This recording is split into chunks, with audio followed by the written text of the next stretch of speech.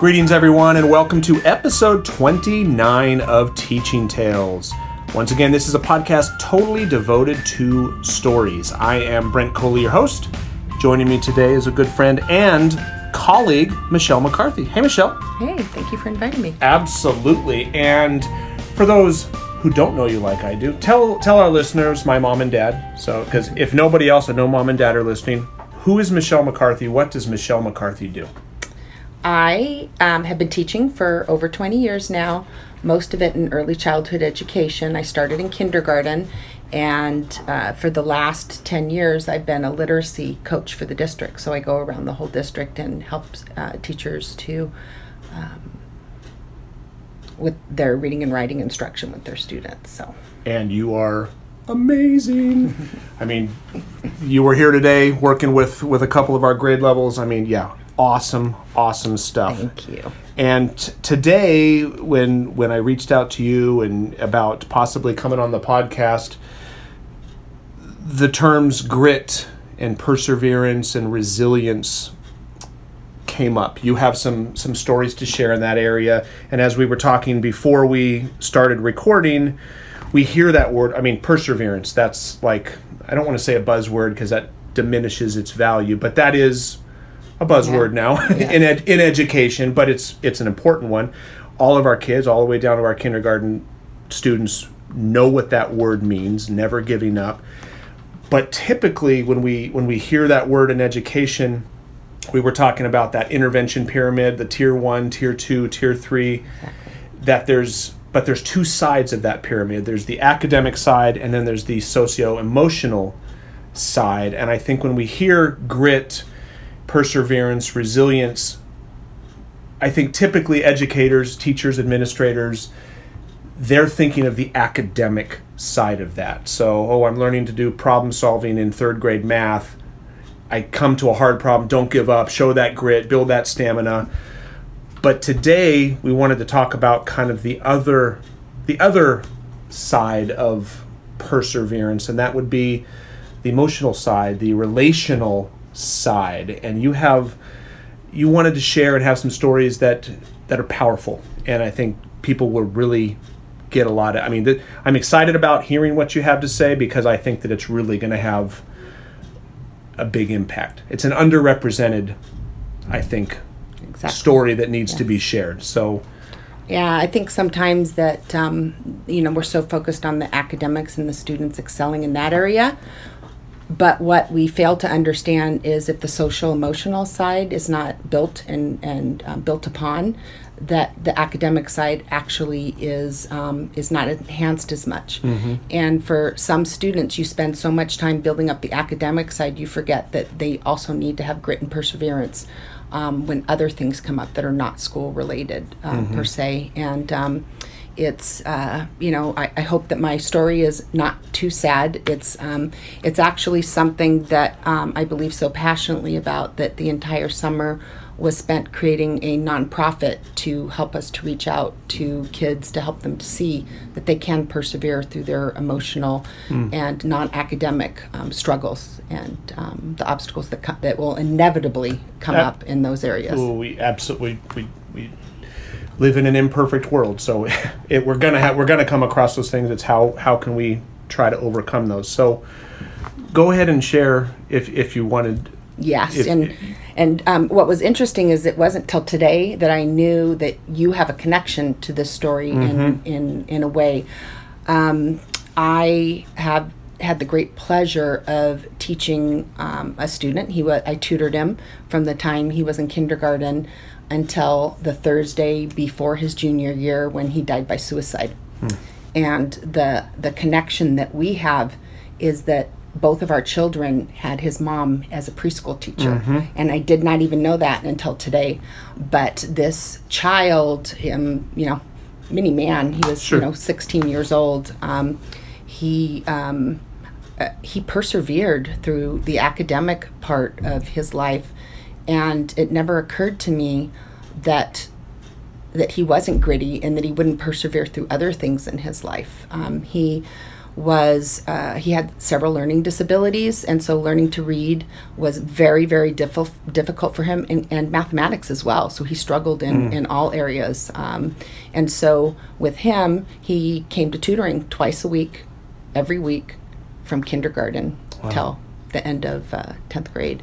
And to see his progress, he actually, the very last reading inventory he took in our district, he actually got grade level, reading level, which was just absolutely amazing. And that summer, he read his very first novel. He read a novel from beginning to end. He read The Boy in the Striped Pajamas.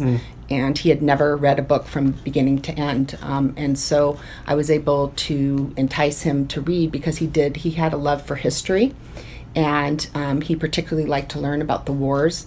And so I was able to get him a book that would still be historical, but that would be very interesting and at a level that he could read. Exactly. And I promised him we'd watch the movie together, which unfortunately we never got to do. But anyway, so he persevered through all that. And he was also a kid that never wanted to bother anybody. And he was very, very quiet and very shy and unassuming. So oftentimes in classrooms, I don't think that people understood, maybe they thought he was aloof or that he didn't care, but he was just extremely shy and not wanting to bother anybody because he needed extra help. And I would often say to him, why don't you ask the teacher for help? And he'd say, I don't want to ask for help. I don't want to bother them. I don't want to bother. And it's not that the teachers ever said, I'm not going to help you. But he didn't want to bother them, which is what came up in the end, is that, the day I tutored him on Thursday, he died on Sunday. That Thursday I had asked him, how are you doing? How are things going? He said, I'm fine. On Saturday, they bought his school clothes, and on Sunday he was gone. It's so hard because I thought he had that grit. Yeah. And so I came to understand that kids... We have to develop the social emotional side as well. And so what we've done over the last few years is we actually call what we're doing Project 99, which is interesting. People also always ask us why Project 99. Well, Diego's favorite football player was J.J. Watts, fabulous Texas player who's doing amazing things, raising money for all the flood victims. But anyway, Diego loved J.J. Watts, and he wanted to be just like J.J. Watts. And his football number is 99. In his very last year, his junior year, Diego was number 99. And so Diego's mom, being a preschool teacher, she understands that social emotional side. And she said, you know what I want? I want to call this Project 99 because I want people, there's not enough kindness in this world, and I want people to think of 99 things that they can do for other people just to spread that kindness out. And so that's where Project 99 came from. And in our grief, we wanted to do something. We wanted to make a difference. And so Diego's dad, who is about the strongest man I've ever met in my entire life, he, the day Diego died Sunday, on Monday, he was down with the football team, telling them exactly what happened. He wanted them to hear from him. He wanted them to know that it wasn't their fault, that Diego didn't tell anybody. He was, in my research, I've read that 4 out of 5 people who die by suicide, there's some kind of sign. And with Diego, there just wasn't. There wasn't because, again, he didn't want to bother us. Sure. That's who he was.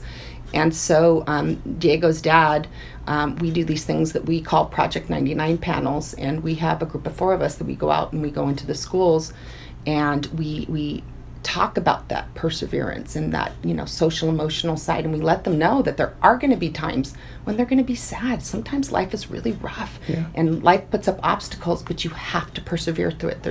There's always something better if you just hold on. And we also talk about Play for Diego, and what that is that Diego took himself out of the game.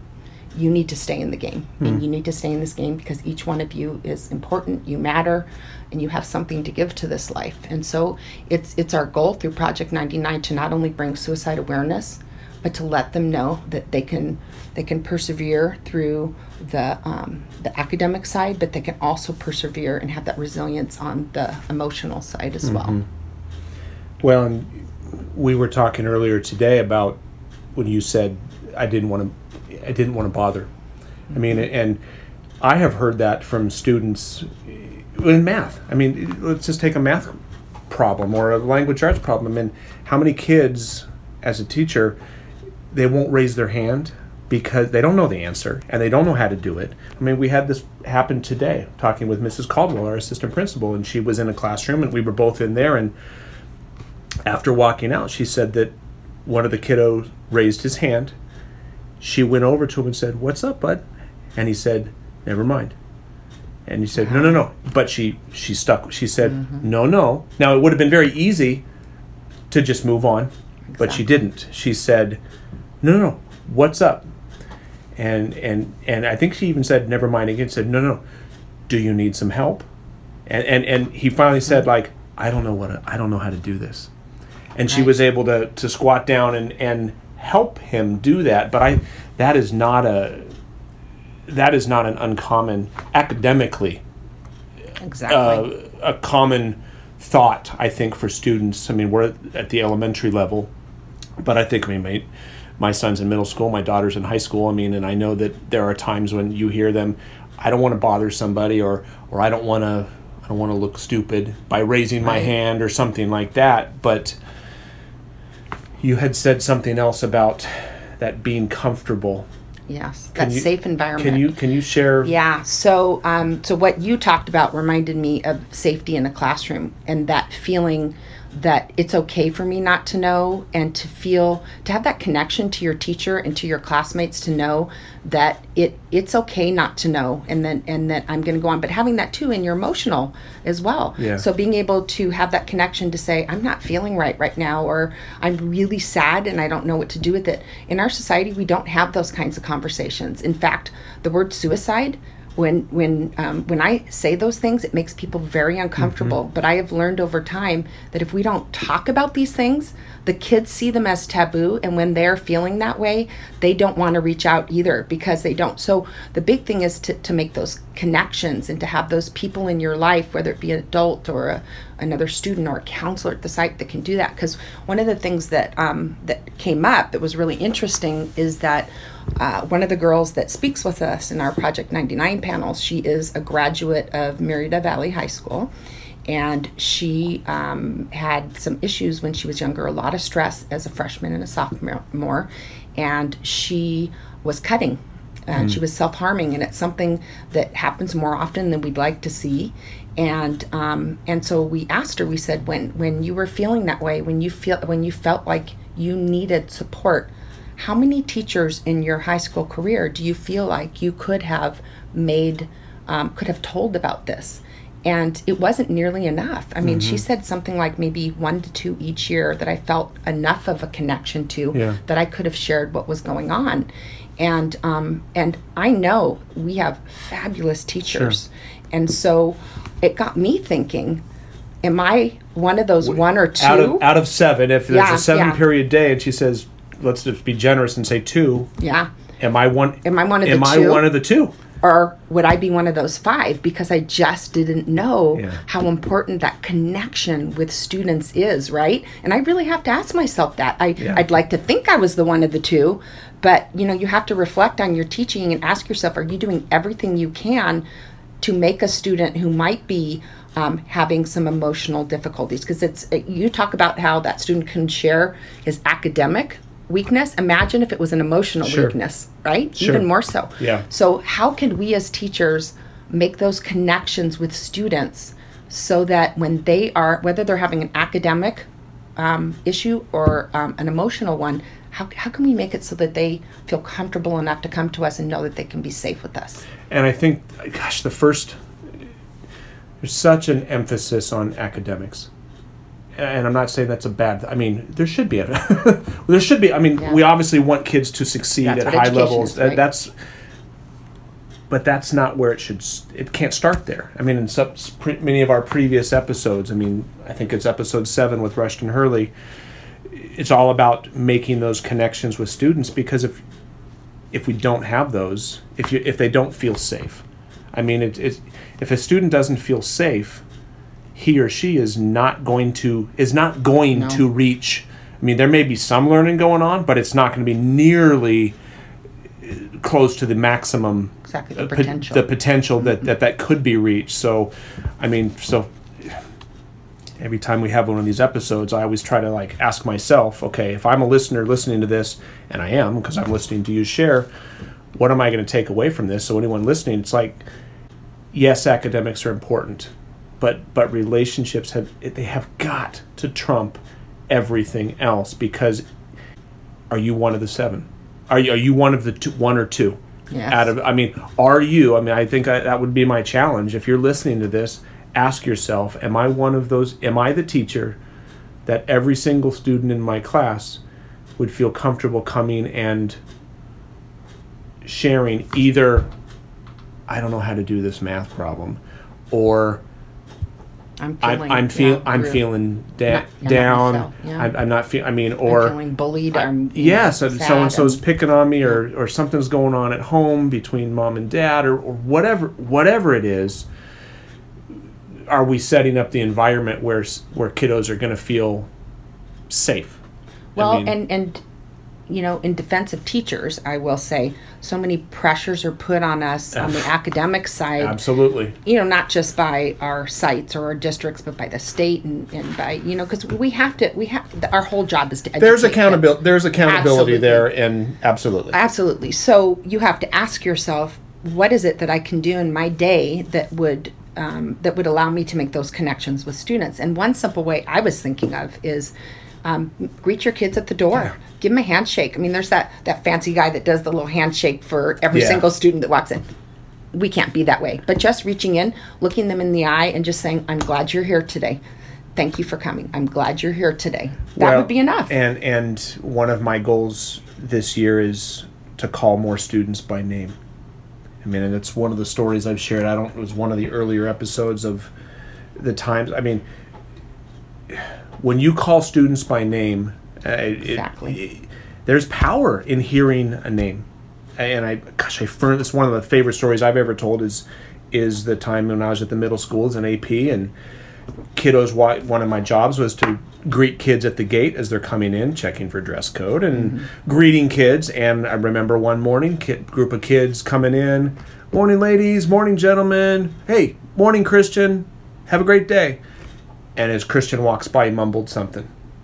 Now when kids, middle school especially, mumble something, you're like, whoa, what are you talking, what are you saying? And I said, hey, what was that? And he turned to me and he said, I'm special. Wow. And I was like thinking, yeah, you are, but what prompted you to say that? And he said, because you said, good morning, ladies, good morning, gentlemen, good morning, Christian. You said my name, I'm special. Wow. Out of the mouth of a 13-year-old or a 14-year-old, he said, you said my name, I'm special. Wow. So it's like, the high five, the handshake, the fist bump, the name. And I hear it as a principal of an elementary school. Kids will walk by and say, hi, Julia. He knows me. He knows who I am. That may be an easy way to make somebody feel special, to make somebody feel safe where they may come up to you. And sometimes you're surprised when kids will come up to you, and sometimes they'll come and give you a little TMI, where it's like, whoa. But that's a compliment that they feel they feel safe enough to share something about that. Is there info? Because this is a huge passion, and again, I appreciate you coming on and sharing this, because this is a more serious serious episode. Exactly. Not that other ones haven't been serious. It's more of a somber, maybe is a better. But boy, this is. Yeah, but there's lessons to be learned. Everybody, and that's the whole point of this doing this podcast is, if somebody can listen and be like, oh wow, I need to give someone a hand. I need to give my kids a handshake. I need to call them by name. I need to ask how they're doing. If that could literally save someone's life. Yeah. Literally. And it can. It doesn't take, it could simply be, how you doing today? Well, and honestly, as a teacher, sometimes you are the only kind face that looks at them in a day. You know, our kids face so many things that none of us now. Here we have a Diego where his family was and still is amazing. Yeah. Amazing family. So, you know, suicide doesn't just happen to kids who have a rough life. Sure. But imagine if you are that kid who you know never gets those kudos at home and things are always rough for them, how your one word could be the only nice thing they hear all day long, and how much of an impact that can make on kids. I know we just started the school year. We're a couple weeks into the school year. One of the best quotes that I see at the end of every summer, and I put it on our little whiteboard as encouragement in our staff lounge, is remember that some kids waited all summer to come back to school, or something to that effect. It's like, some people, I can't wait for summer to. Some kids don't want summer to come. Yeah. Because, or winter break, or spring break, or that 3-day weekend that we just had for. But they don't want that, because that means that they're 3 days away from you as the teacher, the safety of your classroom. I'm just thinking back to, I don't know if it was you or somebody else, we were talking about what I remember from my elementary school days. When I think of all the way back to my kindergarten and first grade classrooms, I remember every teacher. I remember virtually nothing of the lessons that we learned. Nothing. I don't either. I mean, and I think most people would probably say, oh, she was great about teaching us fractions. Nobody remembers. No. Never. They remember how you made them feel. I remember the makeup of the classrooms in terms of how her reading corner was over here, and she had this library over here, and our desks were arranged in this way. That's what you remember. It's and it's like, and that's not in the frameworks. That's not in the. I mean, but that's where it starts. That's the foundation. I mean, speaking of framework, that's the foundation of learning. Of learning. Yeah. It all starts with that love, that care, that safe environment. Because if kids feel safe, they're going to learn. I mean, great things happen. Things happen. They may need support academically and stuff like that, but all the support in the world academically is going to mean. It's it's funny because I said at the beginning of our talk that I started in early childhood with social emotional. We do a lot of social emotional work, and we figure once they get past kindergarten or first grade that they don't need those kinds of things. Oh. And I honestly think that the older they get, the more they need that. They need to know you care. They need to know that they're special and that they matter. That was one of the things that Diego used to tell people, because, you find out all these stories afterwards about things that happen, and they break your heart, honestly, because Diego was one of the kids that stood up for other kids. And so there were several people that have come back to Diego's family and said, do you know, when I was a freshman and kids were picking on me, he would tell me not to listen to them because I matter. He would say, you matter. And yet they'd come back and they'd say to Diego's family, why didn't he tell us so that we could do the same for him that he did for us? Yeah. And so, part of this is going out and, starting from these little babies to let them know that they have to talk and they have to, they can, things do get better, all that kind of thing. That's where the Project 99 is coming from. We want these kids to understand that that there are things that go on that are not so great, but that if they just stick around, great things are going to happen. What you said just really resonated with me a second ago of the older they get. That's such a false mindset, or that many people think fallacy. We're sitting in an elementary school recording this right now, and you walk into classrooms and just look at the classroom decorated. The higher up you go, the less warm it looks. That's a nice way to say it. The less warm it looks, and why? Don't older kids deserve that? Yeah. What you said resonated because I was driving my junior in high school daughter to school this morning, and she said, "Dad, I saw my English teacher from last year yesterday, and he said, "Hey, how you doing?" She loved him. And he gave her a compliment. He says, "Oh, how's it? Oh, I'm taking an AP class, and it's kind of hard. I'm getting used to it." And he said something along the lines of, "You're an amazing student, and you're such a strong writer. You're gonna do great." And I just kind of looked out of the corner of my eye, and she's beaming as she's saying this. Awesome. This is a girl that's almost 17 years old. Mm-hmm. That the positive words from one of her former teachers buoyed her. And if she's not necessarily getting that from her current teacher, she got it from her old teacher. Right. That could at least keep her going. And you never know when a word like that, I mean, I'm a words of affirmation type of guy. A kind word can buoy me for a week. Yeah. I mean, especially I mean, it's just those things that you never know what kind of impact that could have. So Project 99? Yeah, it's called Project 99. The official name is Project 99 Play for Life Incorporated. And we're just starting. Like, we just got incorporation at the beginning of August, and we're still finishing up some of the paperwork.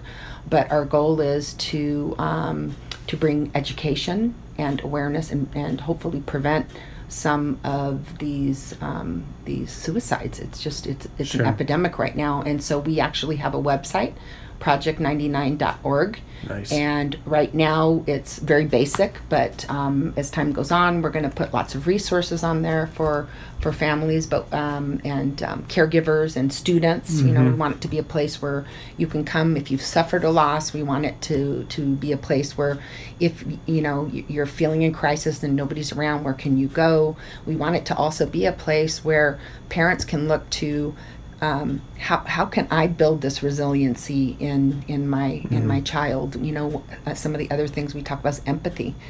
One of the biggest things is, you know, I'm reading another book called Unselfie. I'm reading all these books. Have you heard of it? I've heard of that one, yeah.